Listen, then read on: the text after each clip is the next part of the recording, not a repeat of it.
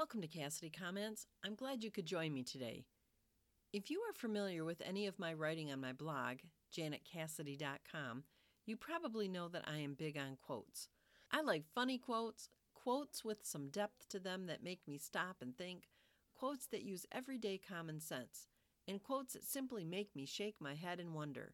I like political quotes, inspirational quotes, and really dumb quotes. Usually just so I have a place to keep them, I throw them on my Twitter feed. Here's a few I really like. Sorry, I don't know who to credit them to. Okay, here we go. Life has no remote. Get up and change it yourself. An apology without change is just manipulation. And finally, the one that always makes me laugh, you have the right to remain silent. Use it. Isn't that great? You have the right to remain silent. Use it. Cracks me up every time. Laughter is such a wonderful thing. I don't think we engage in it enough. For me, there is really no telling what is going to send me into hysterics.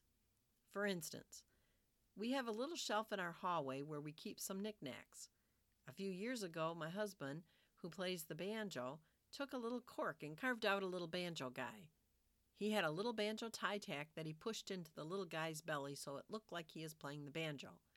He also carved a little hat onto the guy out of cork. I've seen it hundreds of times. But one night in particular, as I walked past that shelf and looked at him, the cork banjo man, not my husband, I started laughing. Then my laughing turned into a 10-minute uncontrolled hysteria.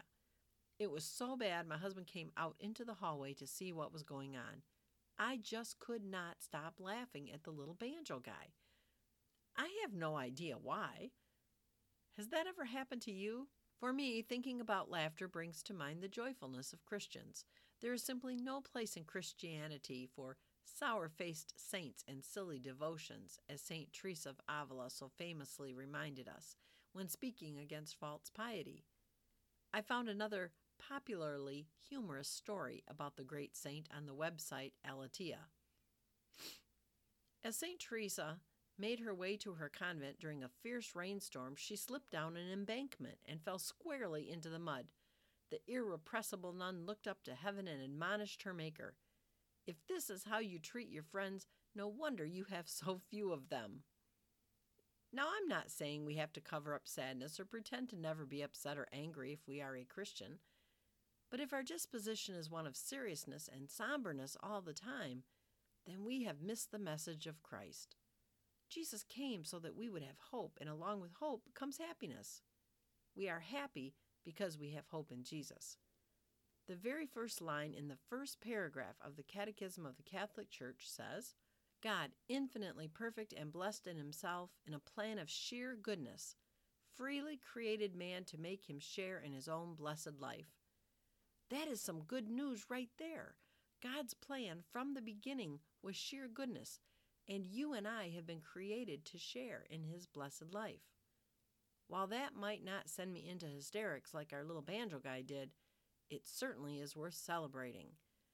If you pop onto my blog at janetcassidy.com, you will find a picture of our little banjo guy.